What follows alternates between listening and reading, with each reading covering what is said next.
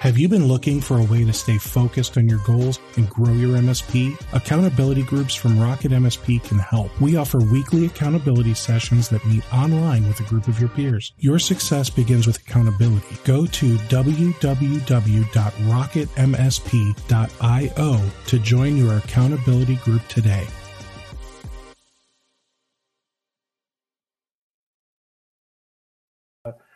I know you're probably really confused because you're not seeing me right now. So I'm Steve. Welcome to another installment of MSP Webinars. I am home today. We had a snow day. So I guess full disclosure, if you hear screaming in the background at any point, or maybe in the foreground, it's because my kids are home. So that's going to be exciting. But we are still gonna we're still gonna make it happen. You know, the show must go on, right? So we're gonna talk about back office management, and that's what I'm calling it. But I mean, maybe you have a better name for it. We're gonna talk about managing employees, hiring, firing, motivating, all that type of stuff. We'll also kind of talk about some other things when it comes to just kind of managing the company. Because that's what a lot of us forget to do is we forget to work on the company instead of for the company.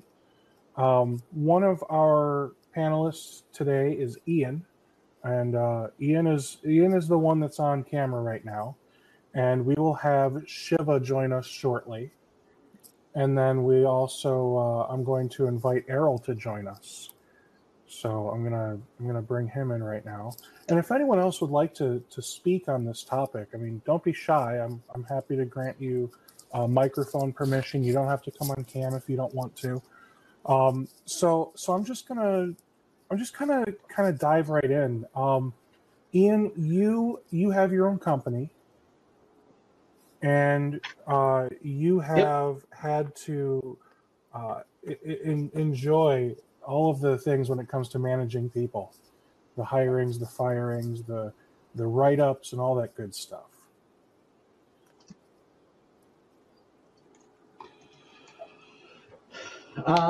Yeah, had to do a little bit of everything, both in my current life as running my own MSP and in my past life directing an IT department and having people.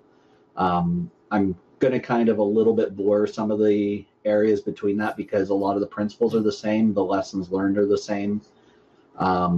It boils down to it's about the fit and the people and how you deal with them. So done that whole end of the spectrum all over the place, had great interviews, had horrible interviews, had horrible firings, had, I want to say great firings. I don't know if that's quite the right term, but, and I've lived and learned the managing the company of, don't forget to focus inward proportionately as well as focusing outward, because if you don't, you can get yourself into quite a bit of a backlog and how mess. many employees at the most, how many employees have you managed?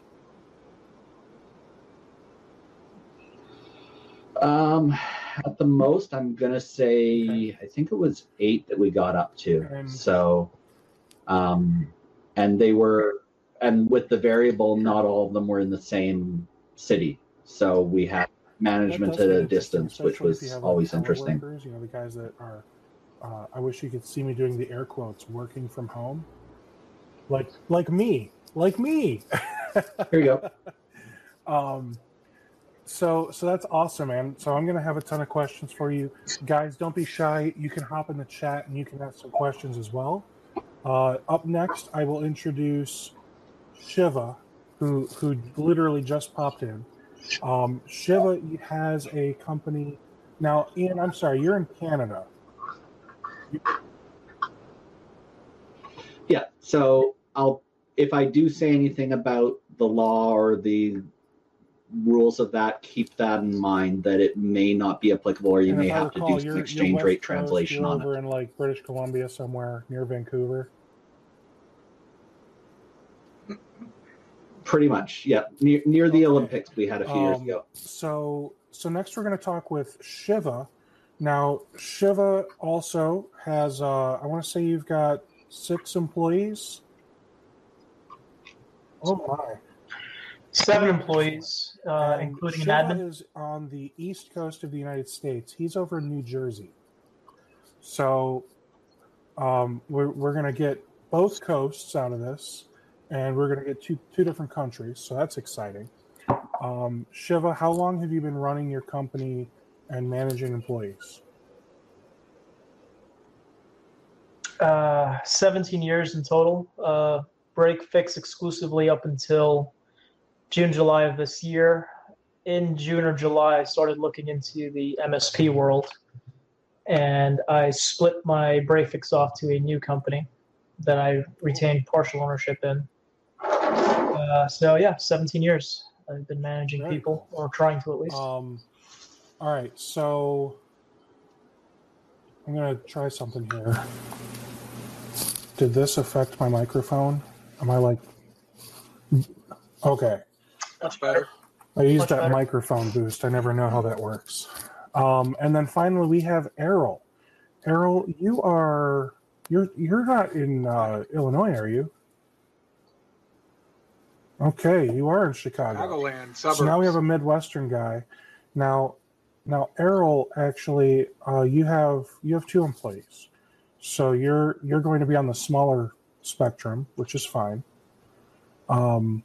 You want to tell us a little bit more about your experience with management and things like that?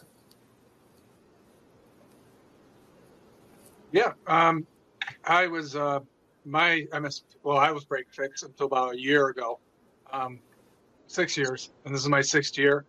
And my employee experience was pretty good. I hired one guy who didn't work out, and then I learned from my mistakes to specifically find someone who's not necessarily tech knowledge. Well, of course, he's got to have tech knowledge, but he also needs to specifically deal with any industries of businesses, decision makers, and administrators. And if he was good at that, he could go on site and do his job. And when I found that person, it relieved me to keep growing the company. So I think it was a great idea for me to find a full-time salary person right away. So that means they can work late or come in early. I don't have to deal with the hourly and the contractual. And so now that he's working out and I'm growing the company more, the next maybe 1 or 2 employees will be the contract techs. So that was my experience. Do not have it's been employees. Working out pretty well. And I have never had employees. I've had my company for over 8 years now, so I just like being small and nimble. All right, so I'm just going to ask random questions, and whoever wants to kind of dive in and answer, feel free. And then if any of you have questions for each other, take it away. So I guess the first thing is, let's say I'm ready to hire someone. Where do I go? Like, do I just pop an ad up on Craigslist or what?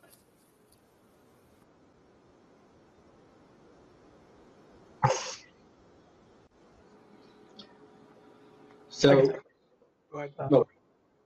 in our city, we've got Craigslist. We've got there's a whole bunch of used sites across Canada, which are kind of a local version of Craigslist as well, that are a little more popular. But we also have I'm going to call them the wrong term, but a tech incubator startup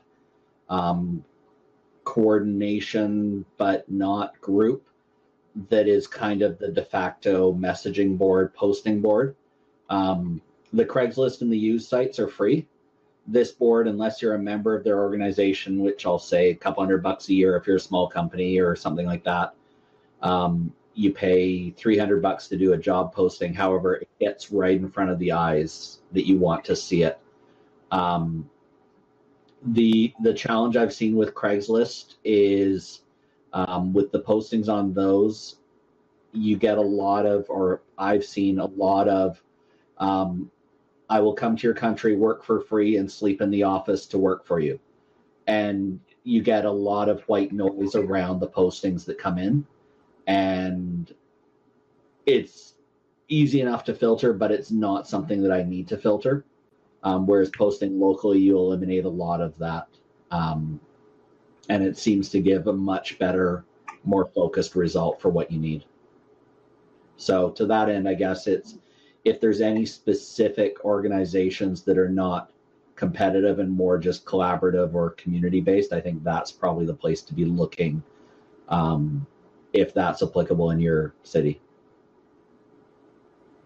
My tip with the Craigslist posting is, when you have a in your entire whatever you're posting for that job, hide in there somewhere in the subject line, put ABC 123 to be considered for this job, and then you set up an Outlook rule that deletes all the messages that don't have that, so you can see how thoroughly people are going through looking for job postings. I think that's a good idea, but I use Craigslist, and I've started using Indeed as recently as yesterday, since I have a position to fill. But I tend to read through their resume and see what they do to try to judge them on that, as opposed to how it's presented to me. Because some people may have zero clue on how to apply to a job, but they may be perfect for what you're looking for them to do. So I tend to give them a little more breadth on the search side.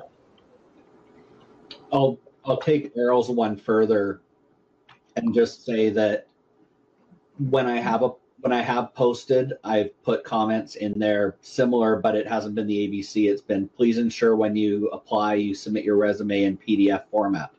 Yeah. And it's a very simple, like, even when it was a help desk coordinator with minimal IT experience required, I'm going, if you can't generate a PDF and you're generally stereotyping for that, you're going to be between the 20 to 35 year range, you should be able to generate a PDF. So did you read it? Did you go to the effort of downloading a free PDF generator or save it or print to PDF on a Mac, whatever? I don't care. But it's that same sort of thing. It's that step to make sure that they've read it. About following directions. Now you said something about a barbecue to me in private, Ian. Oh, yeah. So I actually named it something else before I read an article on it. I'm actually going to put the article in Slack to you, Steve. It's just coming in as a DM in Slack. So when I was hiring employees and we got up to 8, the first 2 employees I had, and I have to be careful how I say this because this is going to end up on YouTube and things. The first 2 employees I had didn't quite fit the mold that I was looking for. I was hiring to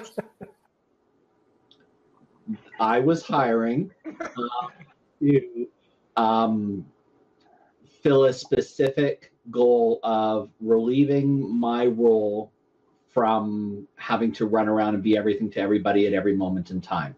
I was hiring a level 1, level 1.5, maybe some level 2 in there. And it was a matter of, I needed somebody now. I need somebody now. Hey, I got 5 people through. This person looks good. Just hire them. And what I ended up doing, the first person lasted 3 weeks, 2-3 weeks. They were actually a contractor kind of representing as an employee. It was a weird setup. The second one was an employee, lasted 3 months.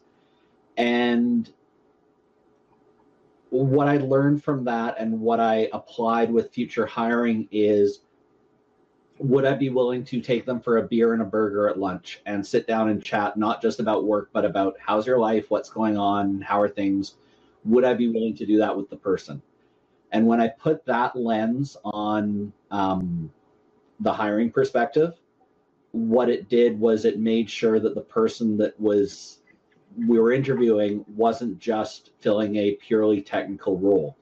They were also filling that role that they would be able to interface not just with me and the team, but with the people that they were dealing with, the clients that they were dealing with. You were getting somebody that had a personality, that had that skill set, which I know in some cases in the IT world sometimes is a bit hard to balance, but what it really did was it created a baseline of you're not just a warm body filling a role. The barbecue came up where I read an article earlier this year. The CEO of 800 Got Junk fired his staff, and he basically, to paraphrase the article, was rehired everybody and went, would I be willing to take them to a family barbecue? So if he invited his entire office to a family barbecue, would they embarrass him? Would they be social? Would they be able to hold their own? And that's really one of the fits that I look for in somebody is, can they hold their own? Can they deal with people?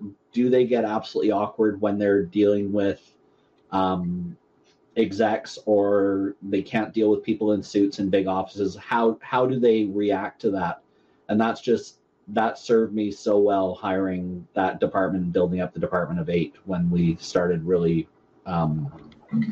heading down that mission. Put here, cultural fit can't be coached.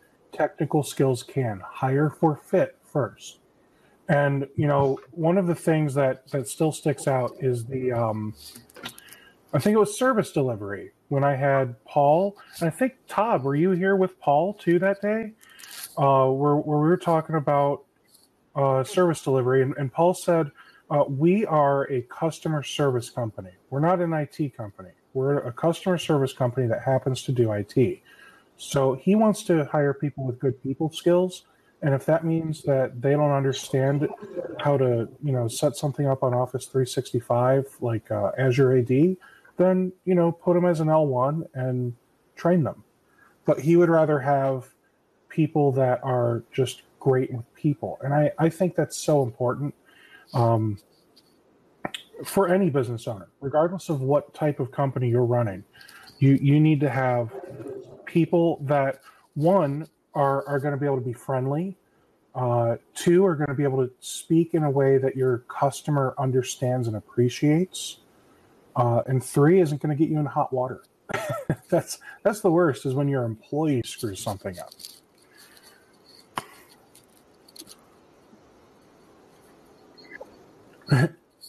I only have one employee, speaking of screw up, and things will happen. Nothing bad has happened, but like maybe a miscommunication. And actually, I always take the blame for it purposely, even if it was something wrong he did. I will always say I miscommunicated. I told him to do this wrong, because I don't want that client. If I say, oh, why, right in front of him, throw him under the bus, say, yes, it was his fault, then that client's going to have a bad taste in their mouth about that person, about him going there. So do you know what I'm saying? I'll take the blame, because they still have to deal with me no matter if he's still working there or not. Now, so I don't want to, they're like, oh, he's sending him. Last time he knowingly screwed up, where, they'll say, okay, Errol screwed up, but that's okay. We'll have my guy go there. Is a way, Errol, to paraphrase that, if there is an issue with the employee, deal with the employee in private as opposed to praise in public as well. Oh, yeah. And then I don't remember the second half of that, but it's supposed to rhyme or something. But you always praise in public and redirect, retrain, whatever, privately. That way you're not embarrassing them. Yeah. So absolutely. When it comes to hiring people, I mean, you could hire 20 guys, but if they don't know the way you want things done, you're just going to create more chaos for yourself and your customers. So do you guys do some type of training? I think I want to have Shiva start on this. Do you guys do some type of training where you educate your employees? Here's how I want tickets to be done. Here's how I want you to handle your time on a daily basis. Here's how I expect you to address the owners, everything. So the first thing we do is coach our clients on how to coach our new prospect hires with how to interact with our clients. Because as I think it was Todd said, this is a customer service business. you can be the best at tech, IT, or what have you, but if you don't have the customer service side nailed, just close up shop and go do something else. So we spent about a week or two really trying to teach them how to deal with the client. And then after that, we lay out our business processes of how we actually service these clients. Now, in the sense of my break fix, if you wanted us to do your break fix work, you committed to having one of my guys on site 32 to 40 hours a week that we billed you for, and they were your quarterback. So it's pseudo-managed, but not really. As of June of this year, we decided, okay, let's get into the managed services game, get an RMM, this, that, set it up. And up until last week, we were operating without documentation or formalized documentation. We had a Dropbox folder that everyone had, and there was a document or a spreadsheet outlining what they should do or could do. And we took the plunge and went for a documentation platform. And we're currently building that out. The most important thing to building that out is putting in our procedures and policies of how we do business. Once we can square that away, then we will start to document our client issues and what have you. I have a question regarding that. Sure. Do your techs support every client, or are they client specific only? On the previous break fix side, they are client specific. So they I would wonder how you got through with no documentation on that.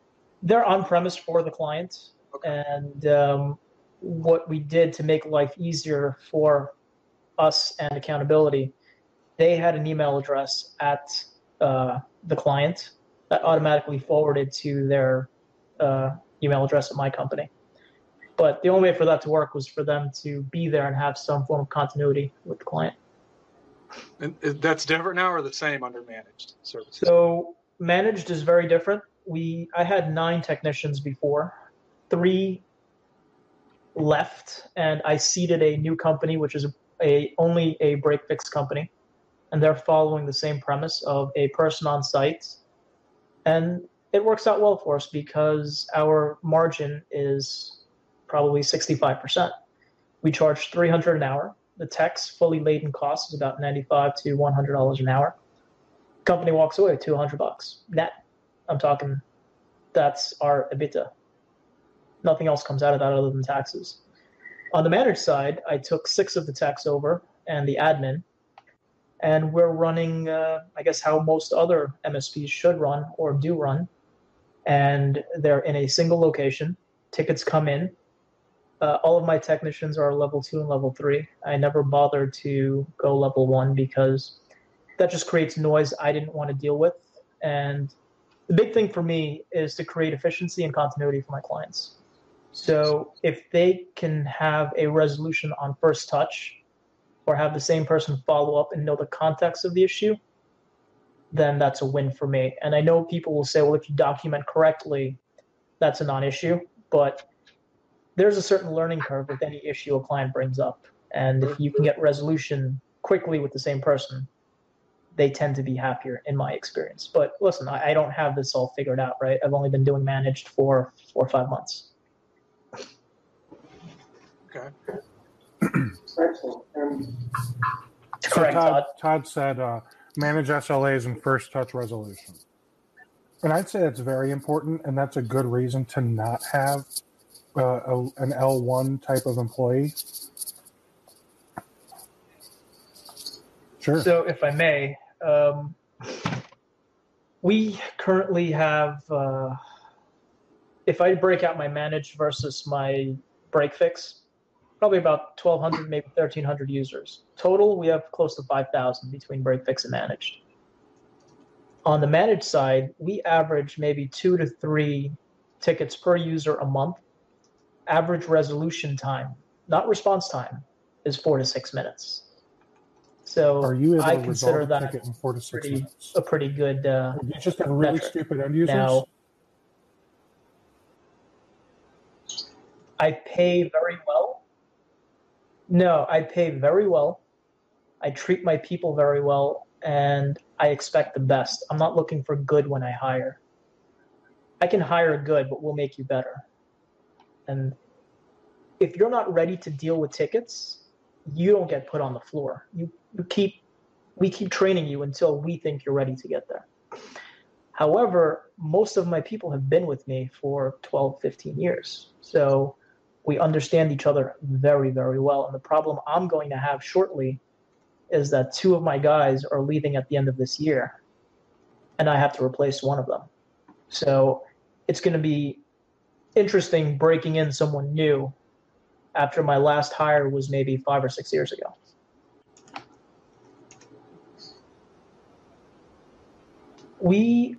When I made the switch from break fix to managed, I made the commitment that because I changed my business model, I will not fire people because we're underutilized. I'm at a point right now where we will have 4 techs managing about 1,200 people. I think I should have at least one more as a catch-all. And then we're going to go to a shift system.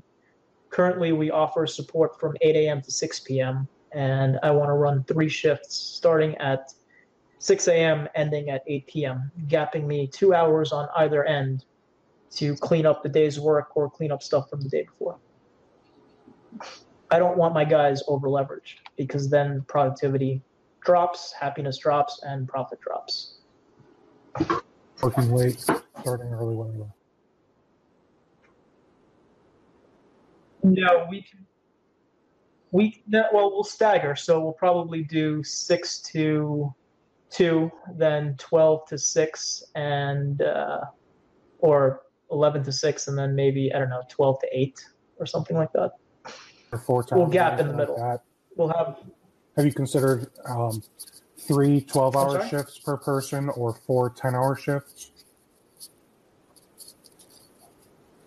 I would never do that. I know some I've people done like that. it, is why I ask.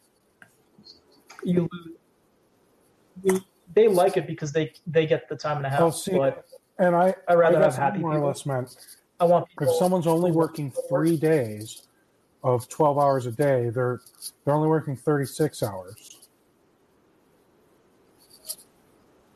I see, but the way we're set up is if you work more than 8 hours a day, regardless of your load for the week, we give you time. Because I know I'd be happy having 4 hours. days off every week. That's my mentality. Right, but then I think you lose focus on your job if you're off for 4 days. Yeah, but I need to be happy too. We all need to be happy. I just made the decision early on that I want my guys to have solid 40 hours a week. If they have to work overtime, we either do a profit share of the job if it's a project, or they get time and a half or double time, depending on what it is. So I would say that you've got a lot of processes in place.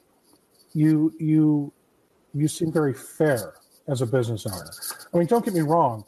I'm sure at the end of the day, you want to be like so rich that you can swim through your gold coins like Duck McScrooge.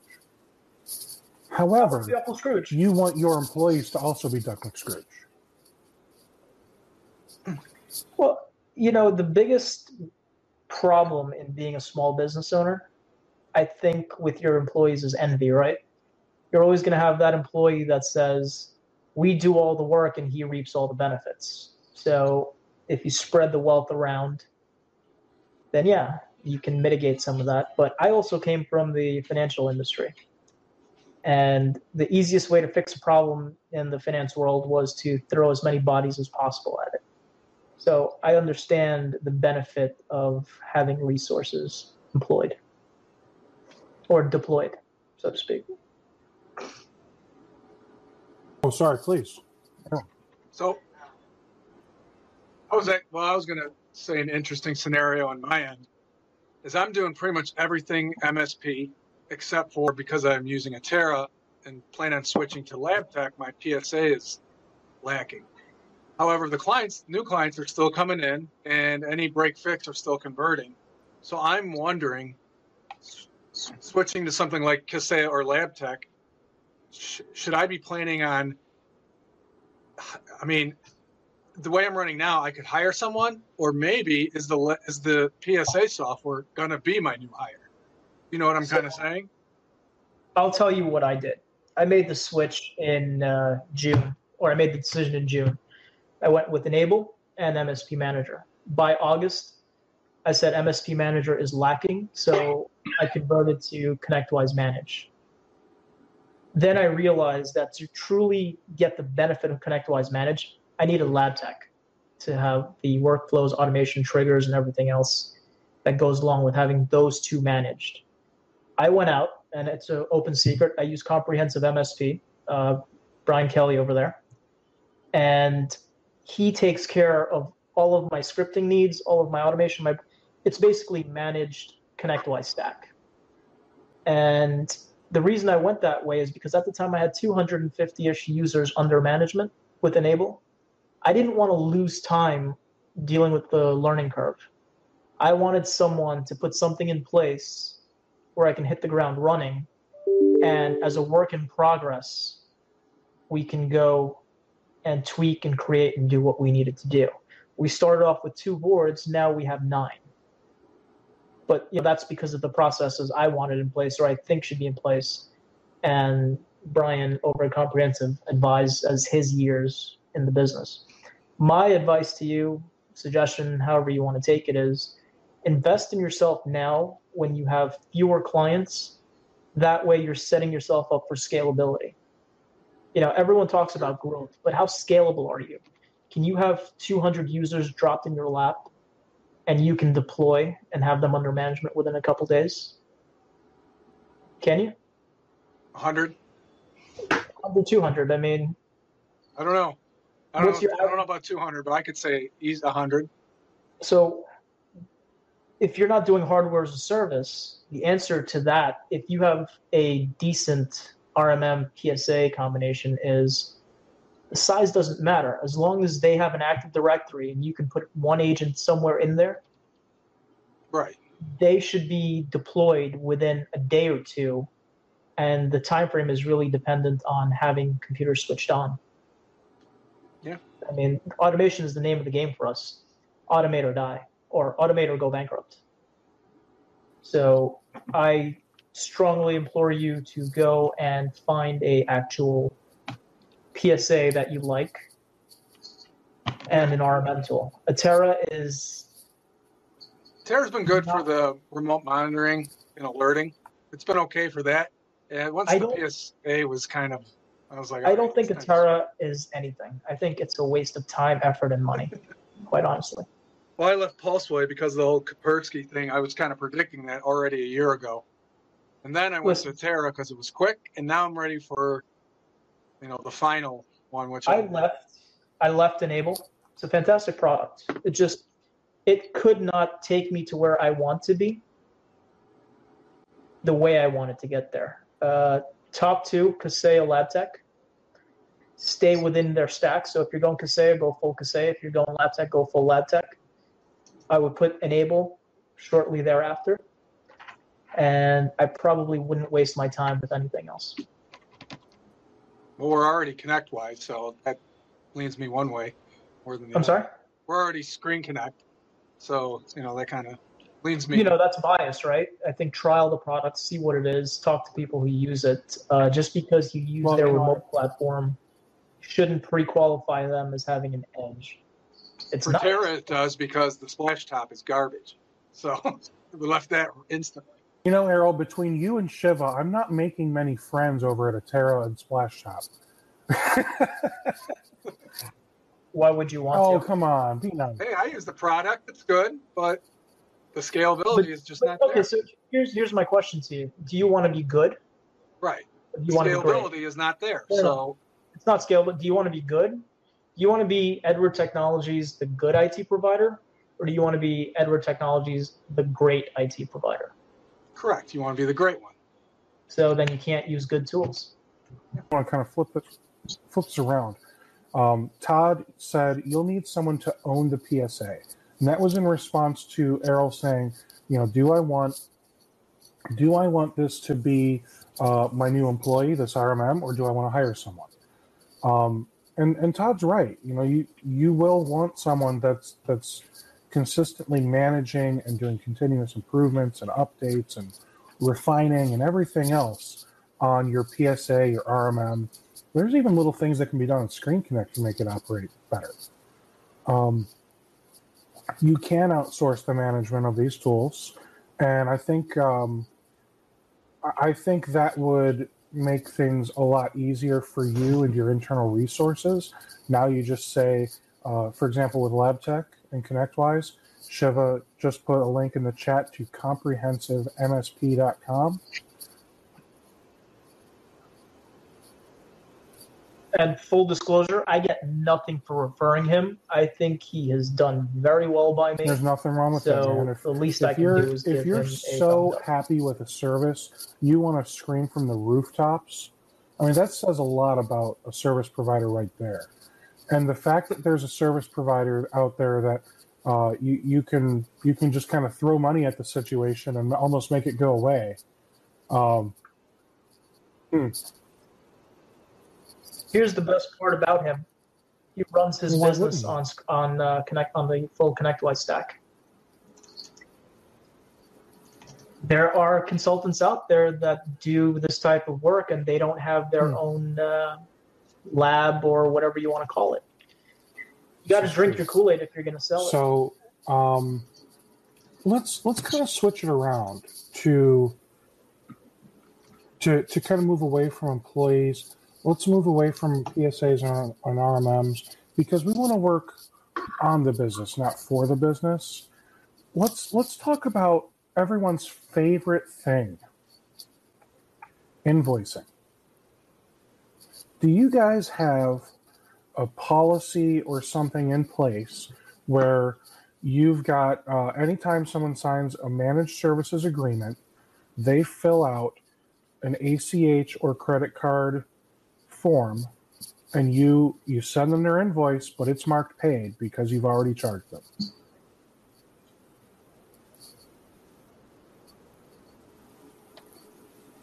Yeah, nothing but that. Unless you're selling separate hardware or something. Yeah. Ian, how about automatic or forget it. Got it. ACH isn't as clean cut in Canada. Different model. We actually, for most of our business clients, we bill them on day one of the month that the services are for, due on day 15. So my risk to exposure is your risk to exposure is the full month, because it's not like all of the stack that you're using is going to prorate all of the things that you're paying for to make this service happen for them. Oh, well, although being on Continuum, yes, it will prorate.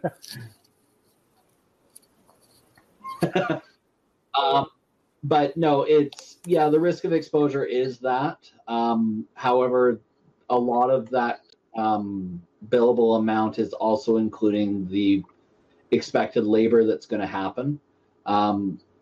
It hasn't been an issue to date. I also have avoided a couple of companies that have been possible. I'm just seeing Todd's note. Yeah, PAD can be set up in Canada. It's just certain banks and certain more administrative nightmare. We do have on-file CCs for a few of our customers where they want to pay by credit card. We pre-charge that. So yes, they do get the paid invoice. But a few of our customers... a lot of businesses in Canada don't like to pay by credit card simply because they want the multiple signatures on the check for compliance or whatever. That's just something that we've seen quite often. And knocking on wood, it hasn't been an issue. Payment thing on file?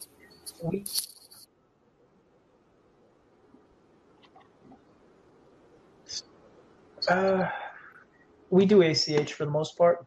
We bill you and charge you on the 24th or the 26th of every month for the following month.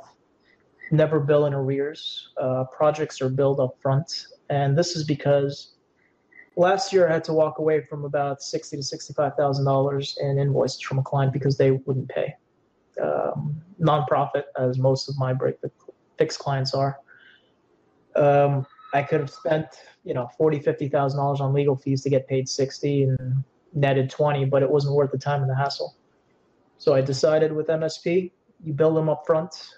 If they come on board in the middle of the month, we prorate that month for them. They pay it up front, and we bill their bank account on the 24th or the 26th for the first. Payment on file.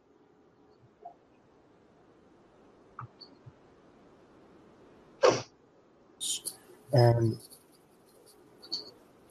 I don't think anyone likes the fees. I don't like the fees. My clients are, in my opinion, larger. So 3% of those numbers could be someone's bonus at the end of the year. So I'd rather get the benefit of an ACH or a check. Checks are just a hassle. Who wants to go to the bank anymore? There are 1,000 ways to get paid now. So use something that's relatively cost effective and immediate. I'll give you one from Canada, Shiva. Our checks that come in, we just take pictures with our phones and they go straight into the bank account. So in some New banks York, have Jersey, limitations. My bank has a limitation of limitation is $5,000 per day. So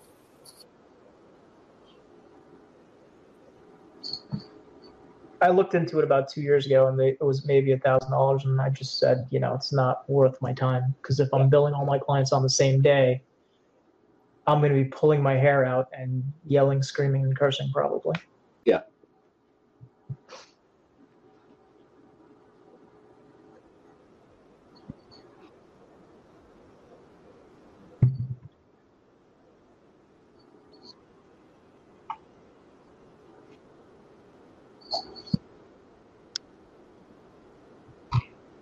Money.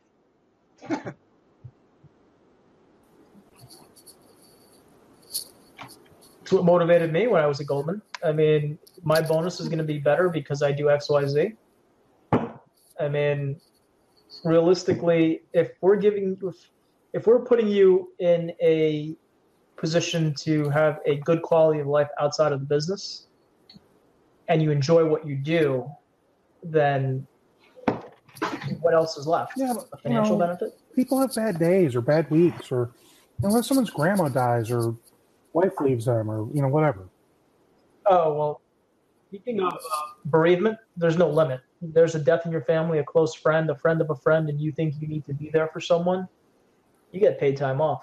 Just tell us what it is, and, I don't care if you're out for 3 weeks, we'll pay you. But that's just how I operate my business. Fortunately, my guys don't take advantage of that. Shiva, I'm sorry. He's got the Caribbean blues. Listen, you got to treat people right, okay? It's not just about treating them right when they need you to do it. You have to treat them right every day. And if you don't do that, you have far bigger problems. There's three guys here that seem to disagree with you. Todd says money is a measure of value, not a motivator in itself, which I think I can attest to that. Stafford says money only goes so far, in my opinion. Valuing the individual goes further. And then David says there are plenty of studies which finds that money isn't a significant motivator. I'll tell you what. I'm not saying they're wrong, but I'm saying in my business that everyone that works for me and I share a common goal. We know what we want to do. We know how we want to do it. We know why we want to do it. And money is the icing on the cake. Everyone can sit there and tell me that, it doesn't motivate, it's this, it's That's that. true. But, happiness ain't paying your bills. I'm sorry. It doesn't. And we give typically a 2 to 4 week bonus end of year to each employee. So if you create a good environment to work in, they're happy with what they're doing, they have the right tools to do their job, and they are compensated very well. I think all those things coming together is what motivates your staff to do better. If someone's in a rut, talk to them, find out what the problem is. If you can help, do it. If you can't help, try to get them the help they need. Give them a couple of days off. Say, take the next 3 days off. Don't worry, your job is here when you come back. I have guys that took a month off because their wife gave birth to a kid with no complications, but they wanted to spend the first very week with their kid. Now, Take the time what off. about We'll make it work. It boils down to talking to the employee, knowing what's going on with them to an extent. I don't want to play psychiatrist. I don't want to be the counselor. But knowing what's going on and working with them to modify things if need be, to adapt. Money's a balance. Compensation or offset is a balance as well.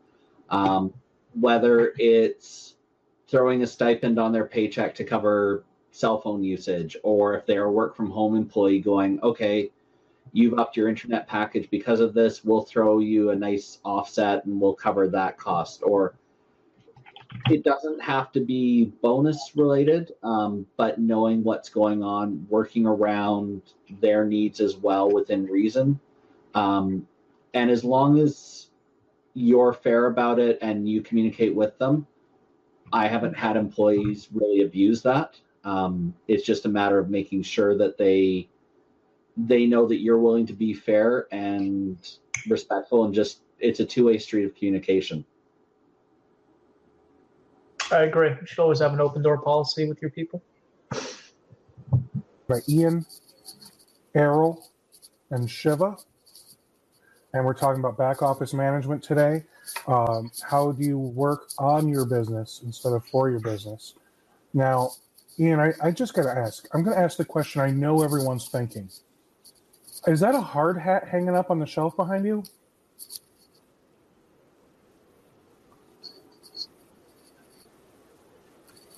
I cleaned and I found it, and I hung it because that's the only kind of hook type post thing that I could put it there. No, I actually saw that over hat. my head, and I was like, So could that be I was going to misconstrued as an ask, you know, orange do you wear balloon? that when Is you go that- on site for Yeah, computer installation so you don't hurt your head under that desk? Wow. Depends on the customer. I've actually got a couple pairs of steel toe boots somewhere in here as well. That actually is left over from one project where we were working on, and it was a new office build, and we were going in when it was still very much just concrete had been poured and 2x4s up the railing type thing. So we had to have hard hats and steel toes. So I don't know, $5.99, $12.99, whatever. There's my hard hat, and apparently I wore the wrong color for what I was showing up to do. Are we talking because, $12.99 for your yeah, hard hat? I've still got a hard hat. I guess I would buy one that costs a little more because my noggin is important to me. I mean, It's your head. oh, you don't know. Price doesn't necessarily mean safety when it comes to helmets. I do. I own a bicycle distribution company that imported and sold Italian-made helmets. And So he does know.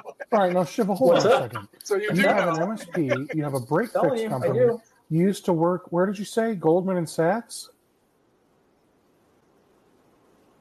And you owned a Goldman bicycle Sachs and distribution KKR company. Private Equity. Import export. Now we're starting to get somewhere. Import export That's what distribution. Yes. that's what all We the drug supplied- lords call it too. We supplied high-end German handmade bicycle That's pretty wheels cool. called Lightweight to all the bicycle shops in the U.S. and Okay, Canada. so It let's Yeah. see. Errol, what kind of struggles are you running into right now when it comes to running your business?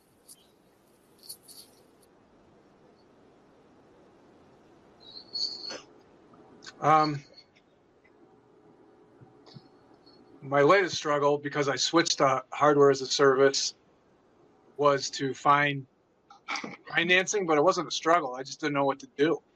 So literally, the bank called me randomly and said, "Hey, we'll give you this loan for this amount." And I'm like, "Hey, I guess that kind of solves my problem there." Otherwise, I was turning to friends and families and credit cards for financing to support this. we use CIT. So that was, I know the MSP world loves using Great America, but That's very cool. CIT has done well by us over the last decade or so. Okay. I think Todd wanted to know who holds your paper. That was really the only struggle. The two projects coming up is voice over IP servicing and lab tech. So I'm sure there'll be struggles with each of them to some sort. Hey, I told you, take managed ConnectWise stack from me. We'll take care of you. I will take that advice Ian, on how Brian. about you? Are you having any struggles right now with managing a company? You know what? On that note, I'm going to hop on the train to Chicago. Hey, thanks So for stopping in, man. having I me really on. appreciate it. Appreciate it. Let's dudes. bounce it over to Ian. Do you have any struggles right now with managing an IT company?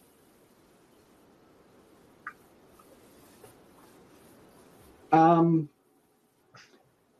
gonna pin it on back office systems, and the one I'm gonna pick on because it's irritating the heck out of me is our quoting, invoicing, flow, service,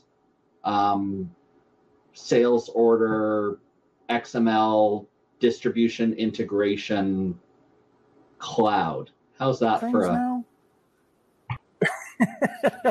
widget? Basically, No, figured it all out. He just doesn't want to sound overly confident and say he's figured it all out and doesn't I know don't it. know. He's figured nothing I haven't. out. I know what needs to happen. So about a year and a half ago, I was doing quoting for customers with a spreadsheet. And it was a nice spreadsheet. It had quantity description, part numbers, sell price, extended, all that. And then it had a hidden area off to the side that I could see margins and all that. So I could build up a quote, do all of that. But what I was finding was I was spending a lot of time hopping between distributors, who has stock, who has that. So surprise, surprise, in our world, there's somebody that'll sell you a product that'll do anything. QuoteWorks has, or ConnectWise has Quozl. I went with QuoteWorks. I was frustrated with ConnectWise as a company at that point anyway. It's very Microsoft Access feeling, clunky, but it works. But where I run into issues are different products not being in stock, different distributors changing their XML backend, QuoteWorks providing an update that fixes something, but then it ends up breaking other things. And my gripe that this all boils down to is I'm doing a build for a customer, and it's got a lot of products that require end user information go to distribution for the sale. So Microsoft, Meraki, VMware, things like that. And the challenge is, because QuoteWorks isn't sending the XML data, I'm running into brick walls, and it's failing me, and it's failing that flow, because I don't want to have to spend an hour ordering 10 items or 10 SKUs from Microsoft, or 10 Microsoft SKUs from distribution. So yeah, we can, Todd. So Todd said we can do can't XML do through e-orders distribution. to distribution yet.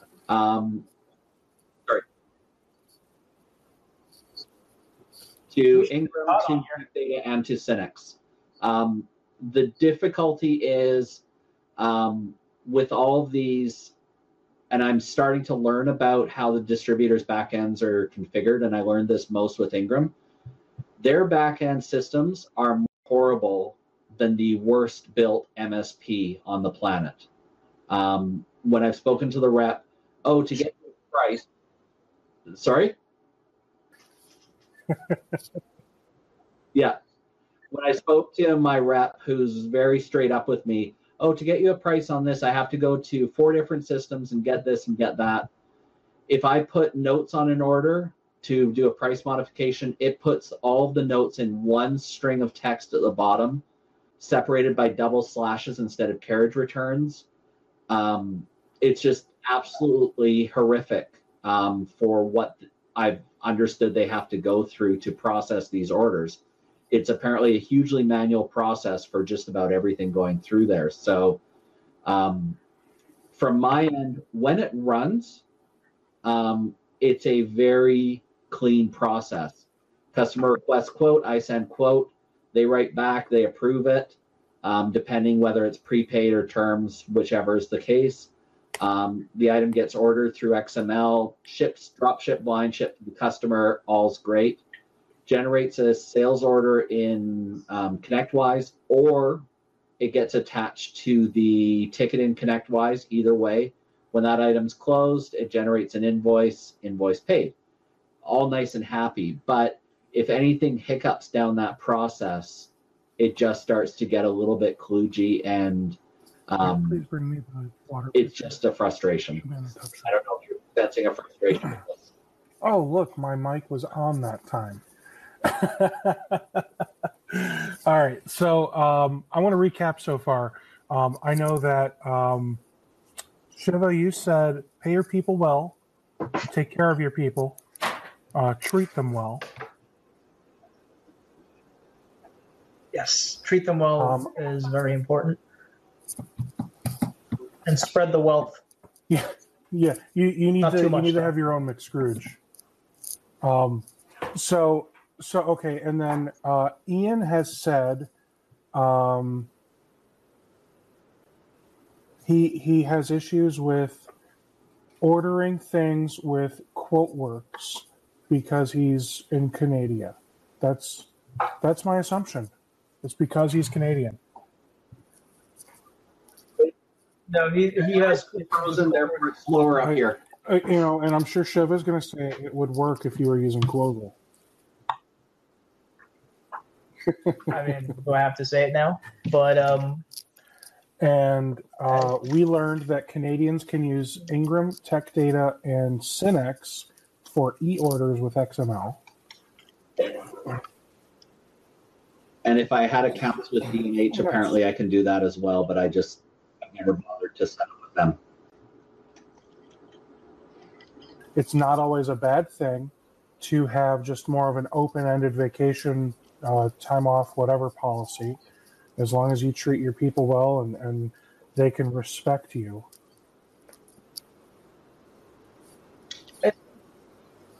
I think, yes, that is true. Not really open-ended, but you have to understand that there are times in people's lives where they need you to give more than you usually would, and whatever that giving is. And you have to give them the ability to recover from whatever it is they're dealing with.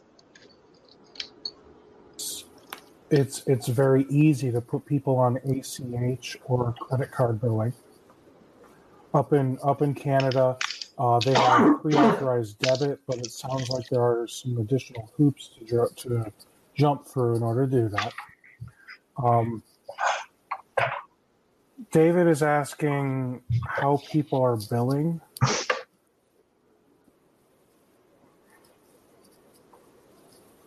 I wanted to take a shot at this one. We're in the MSP community, right? So everyone gets on their soapbox and says that MSP is the only way to be, blah, blah, blah, blah, blah. But you got to find what works for you, man. If you're a break-fix guy and you can make it profitable, do it. If you want to do MSP, do it. If you want to do both, go for it. As far as the MSP side goes, bill per user. I offer a combination of stacks. There's my top end, which I wish everyone would take. But I created a short stack, so to speak, because I wanted to go back to the prospects I lost because they weren't ready to pay X dollars for, me to take over completely. So I gave them a stack at a good price that gave me huge margin and helps me to train them to be ready to go pay that full price later on. Short stack, and now I want pancakes.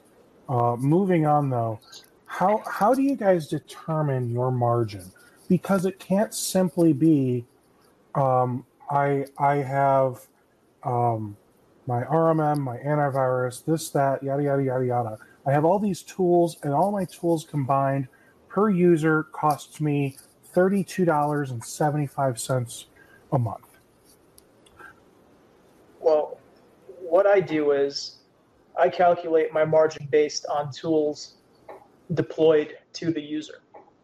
So I will do a weighted average per user of the firewall, this, that, and what, based on the number of users and the total outlay. So that's how I get to it. I don't include labor because you never know what you're going to spend labor-wise on something. Something goes terribly wrong, you may throw all of your resources there. All of a sudden you go from X percent to X minus 200%. So I try to build at 70 to 75% based on tool cost, and that does not include something like ConnectWise Manage, where I look at that as an operating expense. Some people look at just the cost of goods sold to come up with their margins. Other people think you should look at all of your operating expenses as well to figure out your margin. But I don't understand, like, how can I divide up my rent and my water bill into my managed services? You can do that. Well, no, hold on. That's fair. I think for your day-to-day business, you go cost of goods. But I think, once a year when you do your taxes, you're going to know how profitable or not you were the year before. And that was your profit for that year. I don't think you can chop up your water rate, your 2.1356 tax that did X number for whatever. It's going to take you a couple of years of operating to figure out where you really sit. I try to go 70 to 80% tool cost. That's what I do. And we are at $160 a month.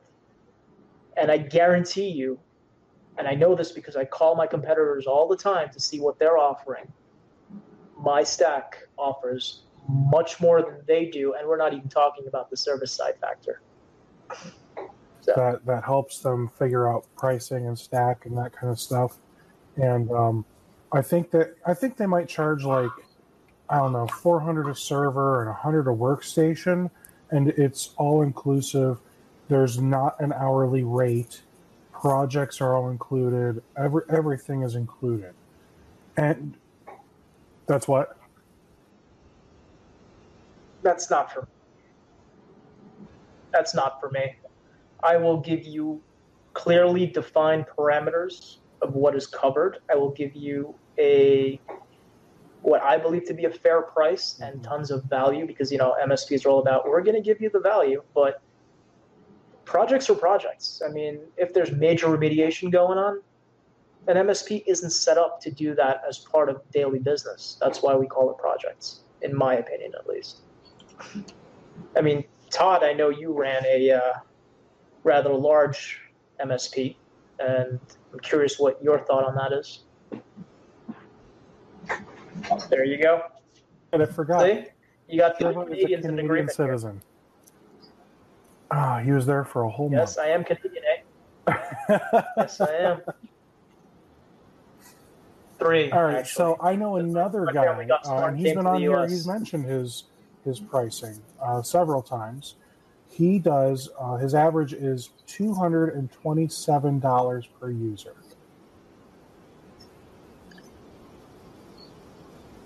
I think it's because it's an average. Why not 230? So or 225? some of them might be 215, others might be 265, okay, and somehow and it might even be like 227 and 64 cents or whatever. Like, anyway, so he says he also includes projects, and everything is included. There's no hourly rate. However, he sets the expectation that they'll only do I think he said 5 hours a month in things that are above and beyond the typical MSA for managed services. So if someone wants to do a server implementation, I don't know, it's going to take 6 months to install a new server. The warranty is going to be halfway expired when that server gets fully implemented with everything. But they didn't have to pay for the project.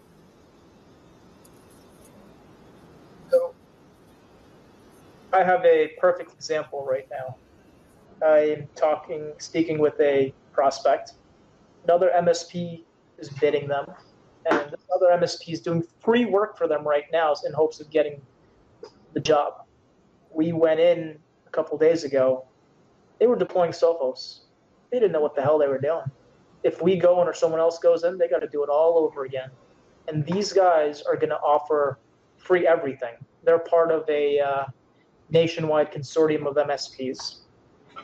But if you don't know what you're doing, or your people don't know what they're doing, and you're giving it all for 100 a workstation, 500 a server, you're never going to make money. It's just not going to happen. So it's unfortunate because I don't like to hear about any IT company failing. I want to hear about my success the most, but I feel like there's enough pie to go around, guys. I agree, but I also believe that these guys failing hurts us because now that is one more bad thing about an MSP. Buy a car.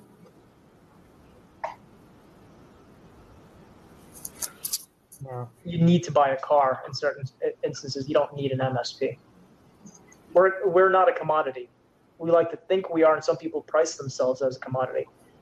But we're not needed. We're competing against the break fix. We're also competing against the in-house IT. We're competing against the manager and the owner that think they can do it themselves.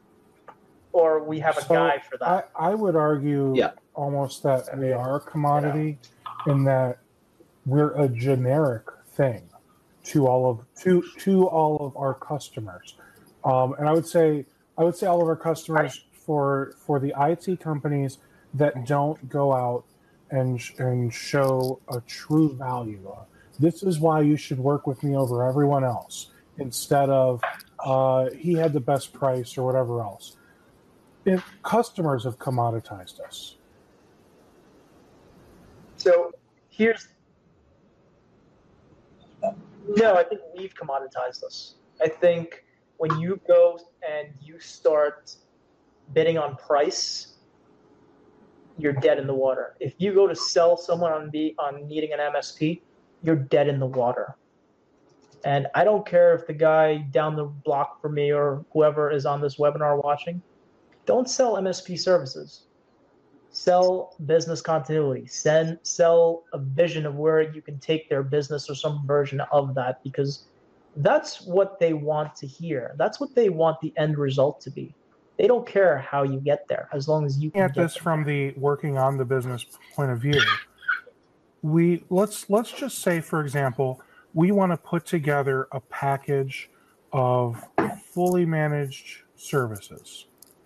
Let's say the price is $150 a user, and let's say we're using the stack that makes insert person here happy. So for Shiva, that's going to be the full ConnectWise stack with Sophos, I believe.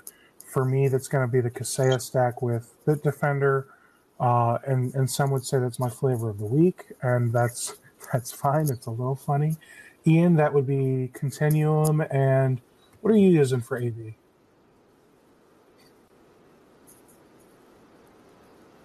Okay, so I mean, obviously we've all got our tech, and as Todd said, the tech is the commodity.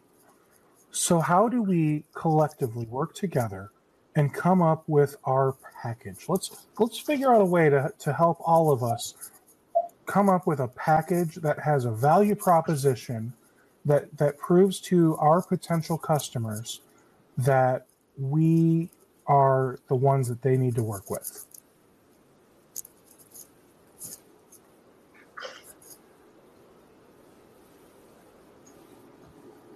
Do you want to take this one, Ian, or do you want me to start? I think the one I saw is Tom's comment. It's the positioning and it's the conversation with the customer. We've grown by word of mouth. We haven't done the sales pitch. Our value is you don't need to worry about it. That's the value that we go, and the conversation is never a tech conversation. The conversation is you don't have to stress about these things. It's funny, voice to text dictation.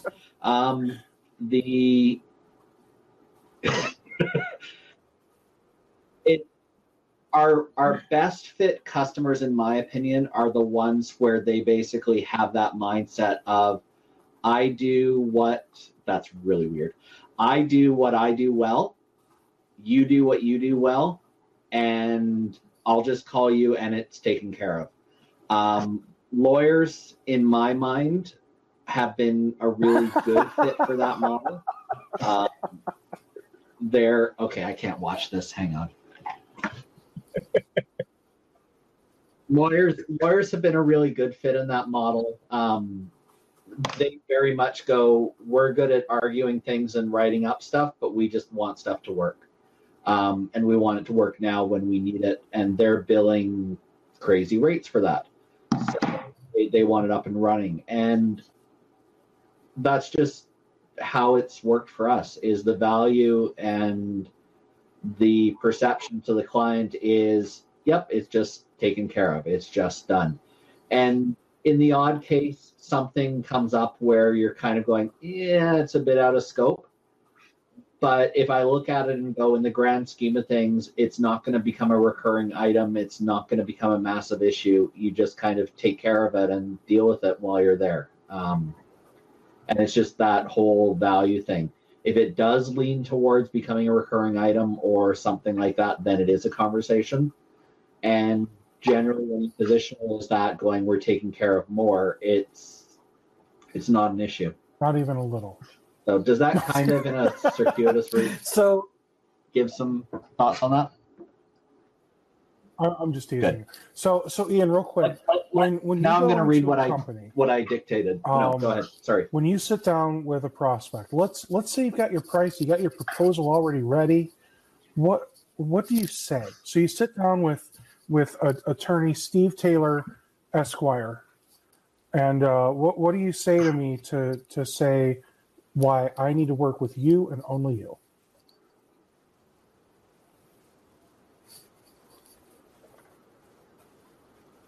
I don't say, I ask. The question gets flipped back to the client on, okay, I've got to hide this again because you're going to keep typing. Sorry. The question always gets flipped back to the client. What are your frustrations? What are your pain points? What bothers you? What have you not been happy with? It really depends on the conversation and the client and what's led to that point. One of the questions, and it's either a starting point or it's further down, is why are we in this room? What's got us here to this point? And it's either I've just fired so-and-so, something's broken, we've just had massive growth, we were referred to you. What's the crux of the point, that what got us here? And I use that as the leadoff point to steer the conversation or turn it into we'll take care of it and you don't have to worry about it. But just asking what's got us here lets them feel in control. People like talking about what's going on. We're doing this. We've just had massive growth. We've done this. So that's kind of the conversation. I never start with this could be the second price. I never start with a pitch. I generally don't have a proposal at the first meeting. This could be the second or third. So it totally depends on what the client is. Got it. What the sort of how about you, Shiva? Point was that got us there.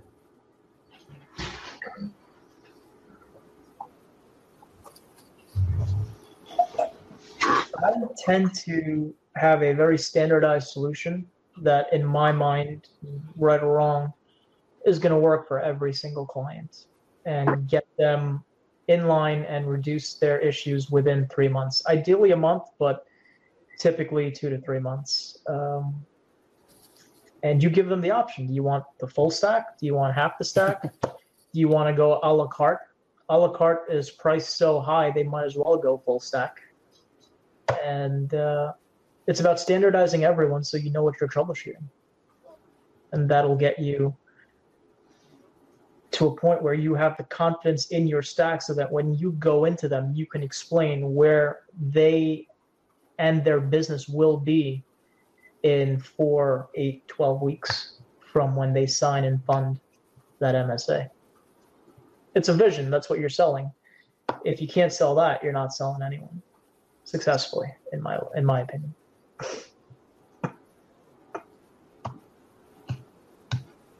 One of the other ones that's actually worked well, I'm just going to kind of parallel and tangent. One of our clients is I don't know how to describe them. There's the massive investment companies, investment management companies, and you don't actually deal with them. Every person you deal with is an independent licensed franchisee, I guess, almost of the investment company. So they have compliance regulations that they have to follow. And one of our best advocates on that's actually pushing them from the ad hoc break fix super light stack into the managed portfolio is their internal IT auditor going, if you have a break fix model where you're paying per call and you're paying per this and you're paying per that, they've actually found that their clients are reluctant to fork over the cash because it's an expense they weren't expecting. Whereas if it's managed and flat fee or an all you can eat or whatever you want to call it, it's something that they budgeted for and they're expecting, kind of essentially a salary or a position in their company. And with that, this internal auditor who's kind of on the IT audit side has basically been pushing them to that, going, then if you've got problems, you actually fix them. You've got somebody looking out for you. You've got somebody watching stuff for you. So sometimes it's not necessarily you creating the value or you pushing the sale of something. It's let the trusted third party that, in this case, they have to listen to, sell it for you. And then you're the good guy. I do like being the good help guy. them with the problem that they're required to deal with. The good guy is good. I like it. Yes, the good guy is good. All right, so Errol says, get ready for some sticker shock. And, knowing Errol, I actually believe that. and the reason I say that, not to pick on Errol, but I think he and I both try to have a sense of humor, which, we just try to lighten the mood. I like to lighten the mood. When I sit down with a company, I want to feel them out. And obviously if they're, cracking little jokes here and there, then I might try and say something like, get ready for some sticker shock. Shiva says he has no sense of humor when it comes to finances. Yep. And I think I have a sense of humor with everything. Sometimes with things I probably just shouldn't. But I also think it's important for you to be yourself. Don't go into a meeting with a prospect, wear a suit and tie, and be Mr. Professional, have answers for everything. And then, day one of implementation, you're wearing shorts and flip-flops and cracking jokes and, whatever. Like, you should go in there being yourself.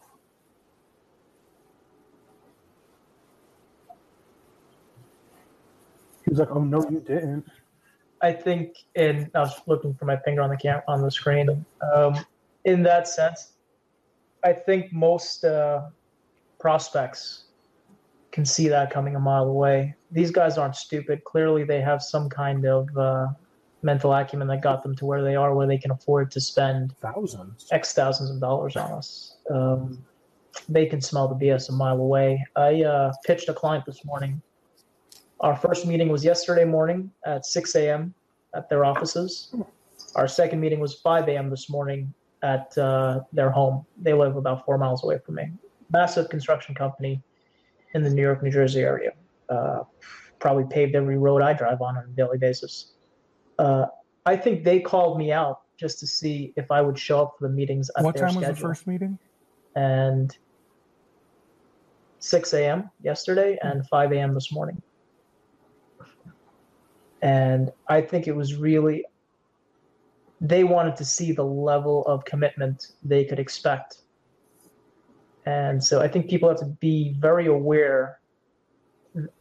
I did go at 5 a.m. I think people have to be very aware that just as we vet our clients and try to test them, Oh, absolutely. they will do the same thing to us. And they signed you. this morning, by the way. And that was at $350 a user. 200. No, it's 160 a user for about 150, and then they have another 100 or so that just have cell phones, so we'll do MDM. So then. I feel like I need to have a webinar just on MDM alone, because let me tell you, I feel like there's not much M for my M's. That's confusing. I think the MDM solutions that I really like are Okay. Intune and Mass 360. You want something pretty but very effective, go with Jamf, Jamf. Sophos has a MDM solution that we are learning. We don't know it very well. So maybe in 2 or 3 months, we'll start rolling that out as it gives us scale with our Sophos licensing pricing. Ian, Shiva, I want to ask, do you guys have any last words of wisdom you want to share with the fine folks here?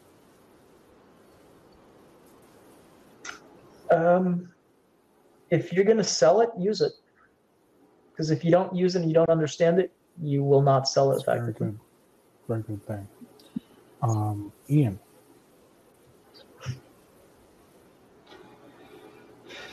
Be yourself. Don't sugarcoat. Don't stretch stuff.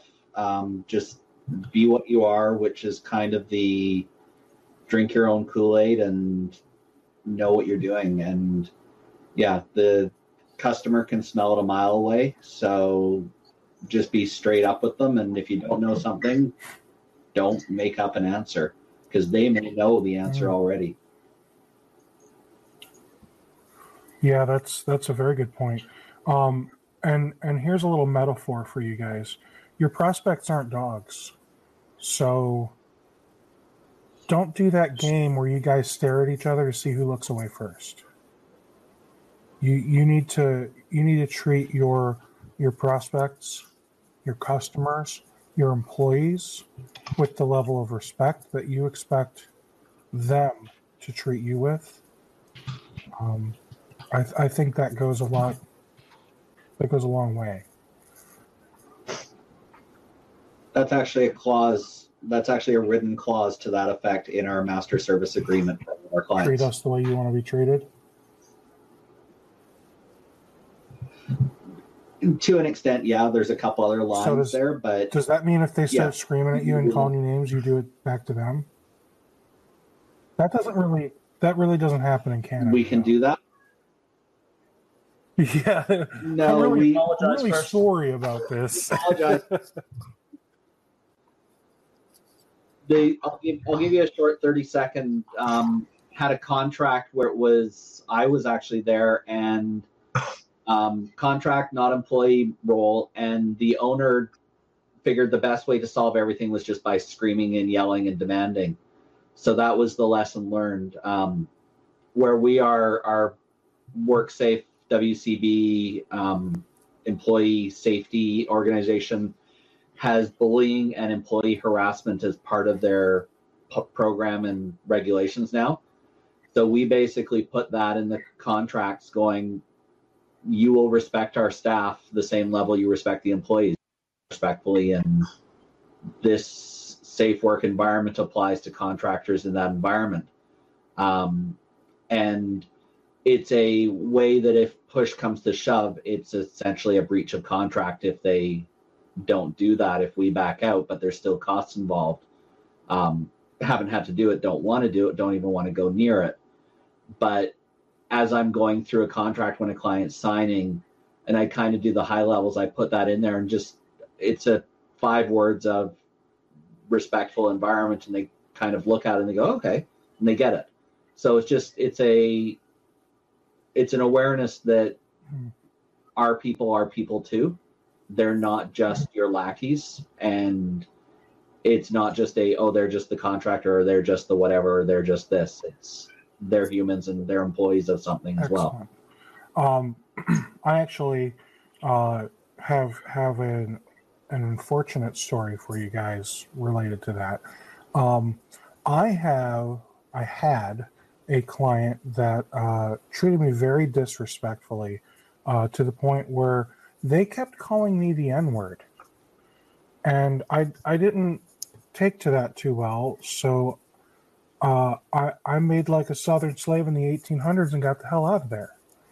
I escaped and haven't looked back, and I have not done any work for them since. And I just don't see any reason for any customer to treat you that way. And I just want to say, I actually felt like, I don't even know how I felt. I almost felt like I had no power to get the hell out of there, like I should have. So I dealt with it for a while.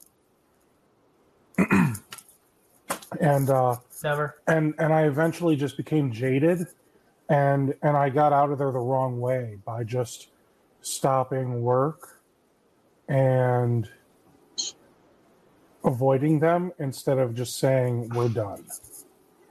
So the first time you fire a customer, don't apply for a bid, reject their request for proposal. Makes you feel sick in your stomach, but after you've done it, you're gonna feel better off. But it's like one of those, like, I almost felt like I'm the asshole, and I'm sorry, I'm going to use adult language right now because we're all adults here. I don't care. I almost felt like I'm the asshole. Okay, this is my show. I'll say whatever I want because I haven't said the F word. Okay, 17 rating on there. Oh, put Elizabeth Berkley in a Versace dress. If you know where that's from, you get 10 points. So yeah, I mean that's a very important thing to keep in mind, guys. If you have a customer that is not treating you well, then you need to actually sit down with it. Don't avoid it because you're going to make it worse.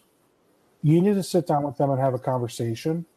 And if that means you guys need to go your separate ways because they are not going to change, then so be it. Even if you need the money, don't be that guy. And that's something I learned the hard way. So what I have to say on all of that is surround yourself with people who enrich your life emotionally and in every other way possible. Mm-hmm. Clients are just like your friends. You get to choose who they are. Just because they're paying you doesn't mean they have a right to say those things or to be in or to remain in your orbit. That's just my 2 cents. Clients or staff, to your extent. Everyone. Now, on a completely different topic, there has been one. There's only one time I've ever screwed up. Okay, guys, and there's only one time I've ever screwed up, and that was I recently just fired a customer because they hadn't paid me for, I think we're at 5 invoices, and it wasn't much. It was 4 computers, and it was just like the security stack, so there's no labor or anything included. And they kept saying they weren't getting the emails. I would hit the send email button in my tool. I used Connect Booster. So they kept saying they weren't getting it. I kept saying I'm hitting send.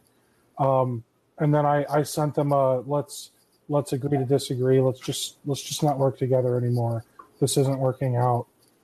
This isn't a good fit. Whatever you need to say.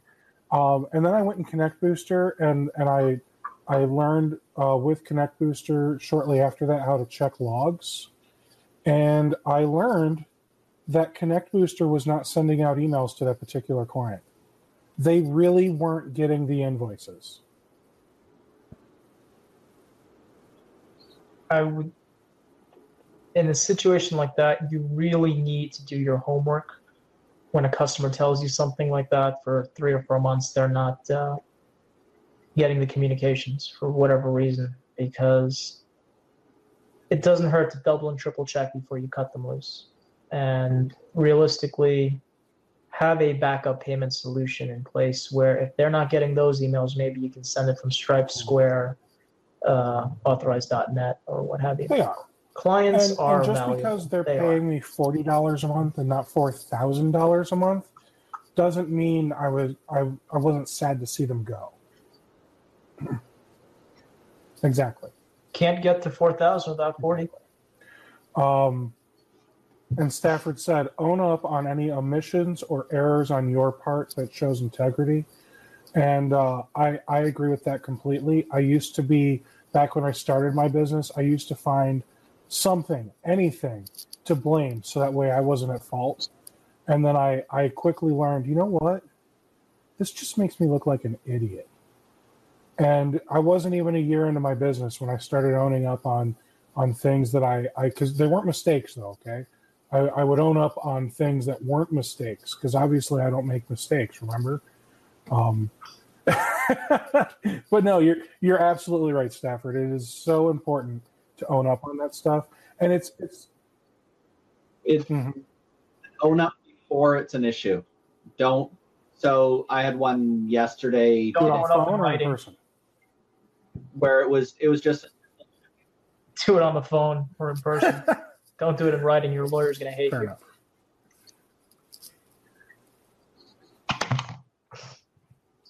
I had a simple shipping one yesterday. Something was supposed to arrive today. I found out yesterday that it probably wasn't going to make it there. Before the customer is sitting there today waiting for it, they had an email yesterday going, heads up, here's the information I've got. Here's what I think is happening. Here's the probability. So then it's not a matter of them sitting today going, you said it was going to be there. They know before to expect. Turns out it actually did make it on the truck and it's been misrouted to our office, but at least it's in the city today and I can still get it to them today. So long story short, tell them before they get into a problem. And here's something your lawyer will love you for. If you have a conversation with a customer or prospect or whatever, in person or even on the phone, and let's say you're discussing something and you say, okay, these are my next steps, these are your next steps or whatever, memorialize the conversation with an email.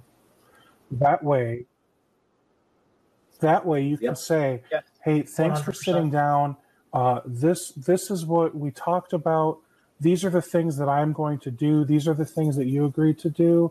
Let me know if you have any questions. I'll follow up with you in X days, weeks, whatever.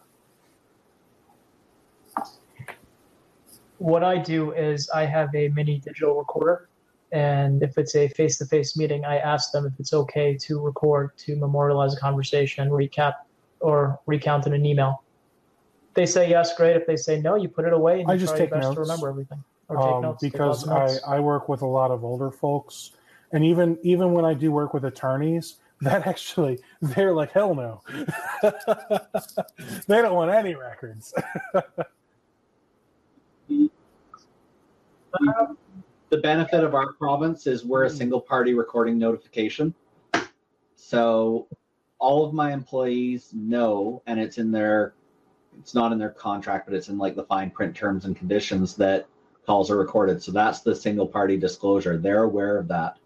If you want to call your wife, call on their cell phone. I don't care. Then it's not recorded. But customer calls are recorded, which also means vendor calls are recorded. Not from I want to rub it in your face.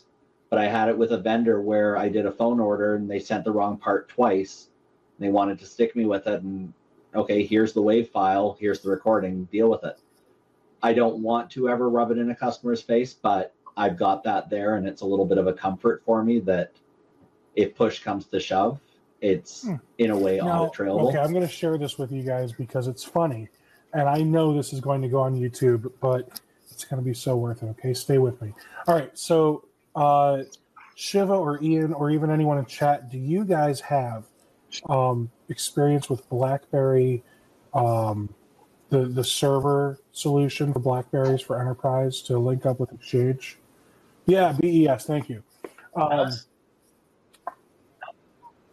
Yeah, extensive. Back in the day, probably my experiences at least. So back 10 years in my old at this early point, give or 20s, take. before I was even dating my wife, I was dating another lady. And did my wife know or the other lady? Did she know? Sometimes. So The other lady. So nothing was ever explained to me about our BES server, and I've been mortified ever since. She sent me some text messages, and I was told by another employee, a coworker on the same level as me, hey, you should really tell your girlfriend not to send you those kind of pictures. Could you actually see the pictures and the messages and all that were being sent back and forth, or was he just messing with me? Because that I would say is something else that you should probably notify your customers of. It depends. Was it an internal BES server Internally or hosted a at Verizon on our AT&T? rack. We had a bunch of Dell servers and IT. What kind of I just company didn't have was access to manage our own stuff. it? Okay. Okay, I thank don't God. recall I'm ever going to being just able hope to that read that's anyone's the real messages. answer, as Errol laughs at me. But I mean, I saw Todd has experience, or Ian. I don't know. You guys can probably answer that. So that's another thing is, when working on your company, have a computer use policy. Let them know what you have access to do, so that way they can make educated. Because we never had any of that. We were like, this was back when I was an employee somewhere for an MSP, not even an MSP, and they didn't have non-competes or any type of employment contracts. They didn't have computer use policies. So when they let someone go, he took our largest client, which was my only client, because I was one of those break fix, just show up every week and do X number of hours for the client. So We don't have non-competes. But you also don't pay your people $13 and change And I will per not. hour. So. No. Yeah. You want to go. Good luck. I mean, this may be cocky of me, but good luck Or finding good a luck job where starting you'll your be own as happy business as you and are here. realizing that it sucks. So Everyone's entitled I'm to going do to what ask they you want, guys to help me out here. We're going to play a game called Too Long Didn't Watch. We're going to help recap everything we discussed. We're going to try and do it in under 10 minutes, so that way we can have a nice little clip talking about all the highlights of our last, hour and 40 minutes. Do you have the transcript that you typed, and I can just read Well, what I said? unfortunately, the transcript is only for that one little portion. So I'll say, Okay. make sure that you ask, don't tell, don't dictate when you're trying to sit down with a prospect and get them to buy your stuff. Shiva said that he has a standardized solution. Whether it's right or wrong, it's going to work for every single client. It should resolve all their issues within the first couple of months that they start working with them. Be ready to explain where their business is going to be in the next 1, 2, 3 months, so that way they have a vision when they sign that MSA. Should be. Because your MSA can say whatever it wants, but it should probably say best effort. And then we talked about owning up to your own mistakes. We talked about not letting clients treat you poorly, and if you need to, fire the client. We talked about making sure you have the right tools you need today, so that way you can scale your business. Someone earlier mentioned that they're using a Terra, and Shiva said, okay, so how easily can you onboard 200 new users? And he said, I could probably do 100. And And that's like kind of a scary feeling. Like you should know, like, all right, if I need to deploy my Kaseya to an 850 user company, I know I can do it. It's just going to work. And it's going to take care of ripping out the old RMM, the old AV, everything, because I'm setting up scripts now to help me do that later on. So set yourself up now while you're small, while you are slow, so that way you can scale effortlessly. Shiva, can you recap anything else that you recall? It seems pretty complete. How about you? I mean, don't know what else. How about you, Ian? Can you recall anything Pardon? else? From the whole thing. From the Yes, whole hire thing, the right hire people, the right. treat them well. If you don't treat your people well, then they're going to hate you and they're going to quit.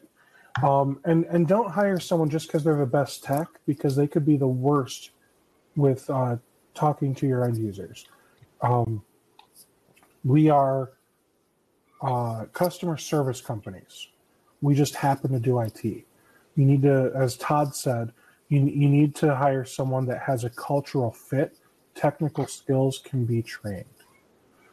Make sure you have an employee handbook, training, a way to onboard your company. A way to onboard your employees, because you're only going to set them up for failure if you don't show them, here's how we do things in this business. I know Shiva said he doesn't even have L1 people. He only has L2, L3. That way he can do first touch resolution, most of his tickets. No, you always do it. You never fail. Touch resolution. And 70% of the time, we never fail sometimes. We fail 0% of the time.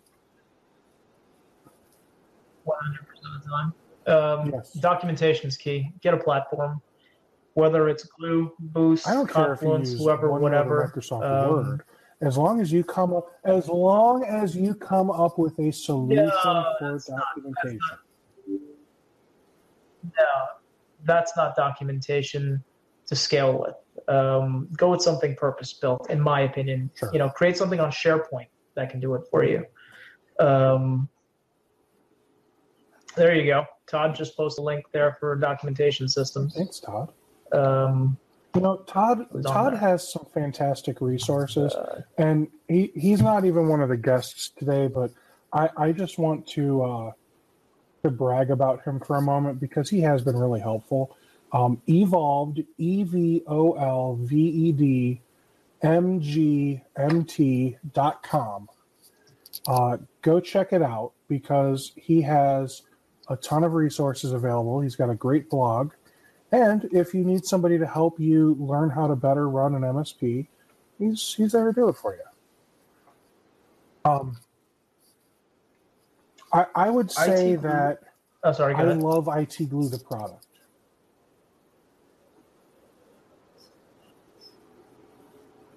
I despise IT Glue sales people. They are. I'm sorry? I've dumped IT Glue twice. No, I absolutely. IT Glue sales is why I chose to go with another documentation provider. They're cocky. They think a takeaway close will work, and then they come back with their tail between their legs, and then they insult you. That has been my experience.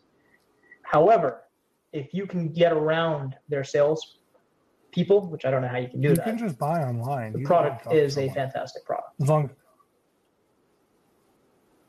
Oh, maybe that was my problem, right? Was asking for human interaction. Let me rephrase. But, you can buy online if you don't want to ask for a discount.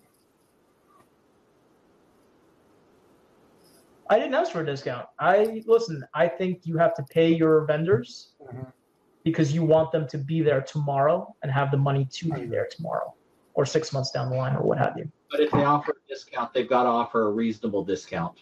Yeah, don't give me 10% off a 3-year contract, which adds up to, what was it? I think $120 over 3 years, if that. I mean, come on. I remember your numbers were so pitiful. It wasn't even worth entertaining it.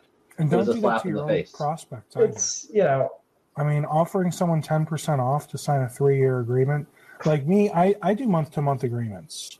I'm not trying to set my company up to be sold anytime soon. But I I do don't. 3-year. I don't want to work with someone if they don't want to work with me. Why should I make someone feel stuck for 3 years? I'll tell you why. Because it prepares them that you're going to build something of value, and it's going to take time. Now, if they have legitimate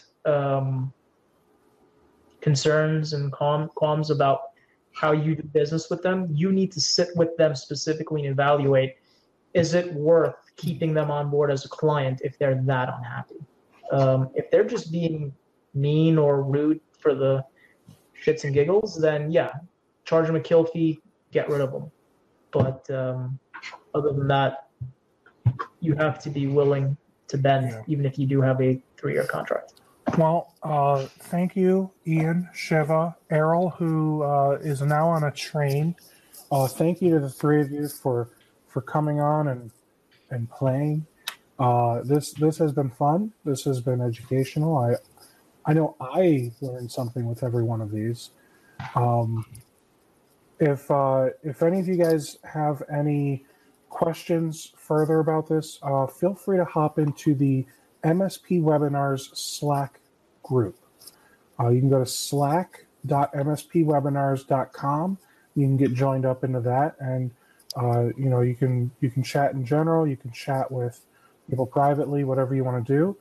We have a Zoom room. You can go to zoom.us and you can join the room 330-247-2471. And that is my company's phone number. So I tried to make it easy for people. I've also got a Patreon. So if you like the content, if you want to continue seeing great content like this, please consider subscribing. You can do it for as little as $1 a month. And there is bonus content available on the Patreon. I feel like that's where the real value comes to the subscription, is the extra content I provide. And finally, if you're watching this on YouTube, please like and subscribe so you can get notifications on future webinars. We try and do 1 or 2 of these every single week. And then next week, holy cow, is next really the week before Christmas? Wow. So we have one next week. Yes, it is. That's it. We have one on Tuesday, and that is going to be on project management. I don't even know what that is. We should have one on Boxing Day. Yeah, that's right. Americans don't. It's the day after Christmas. It's the day after Christmas. I don't know about you guys. But no, so that's actually our last webinar for this year, and I'm already starting to plan webinars for January and on. So if any of you know a vendor that wants to get in, I'm looking for vendors. My consultant for LabTech ConnectWise would be I bet he interested. would be an amazing person to have on. I think you should do something with ConnectWise. I am working with ConnectWise. I'm going back and forth, trying to get some webinars set up. I'm also tentatively have one scheduled for the middle of January for a Kaseya Tech Talk. And I've also got some other pretty cool things up my sleeve. So thanks, everyone, for attending, and I hope you enjoy your weekend, and hopefully I'll see you all on Tuesday for project management. Take care, guys. Thank you, guys. Have a great weekend. And happy holidays. Or Merry Christmas, whatever. See you. Have you been looking for a way to stay focused on your goals and grow your MSP? Accountability groups from Rocket MSP can help. We offer weekly accountability sessions that meet online with a group of your peers. Your success begins with accountability. Go to www.rocketmsp.io to join your accountability group today.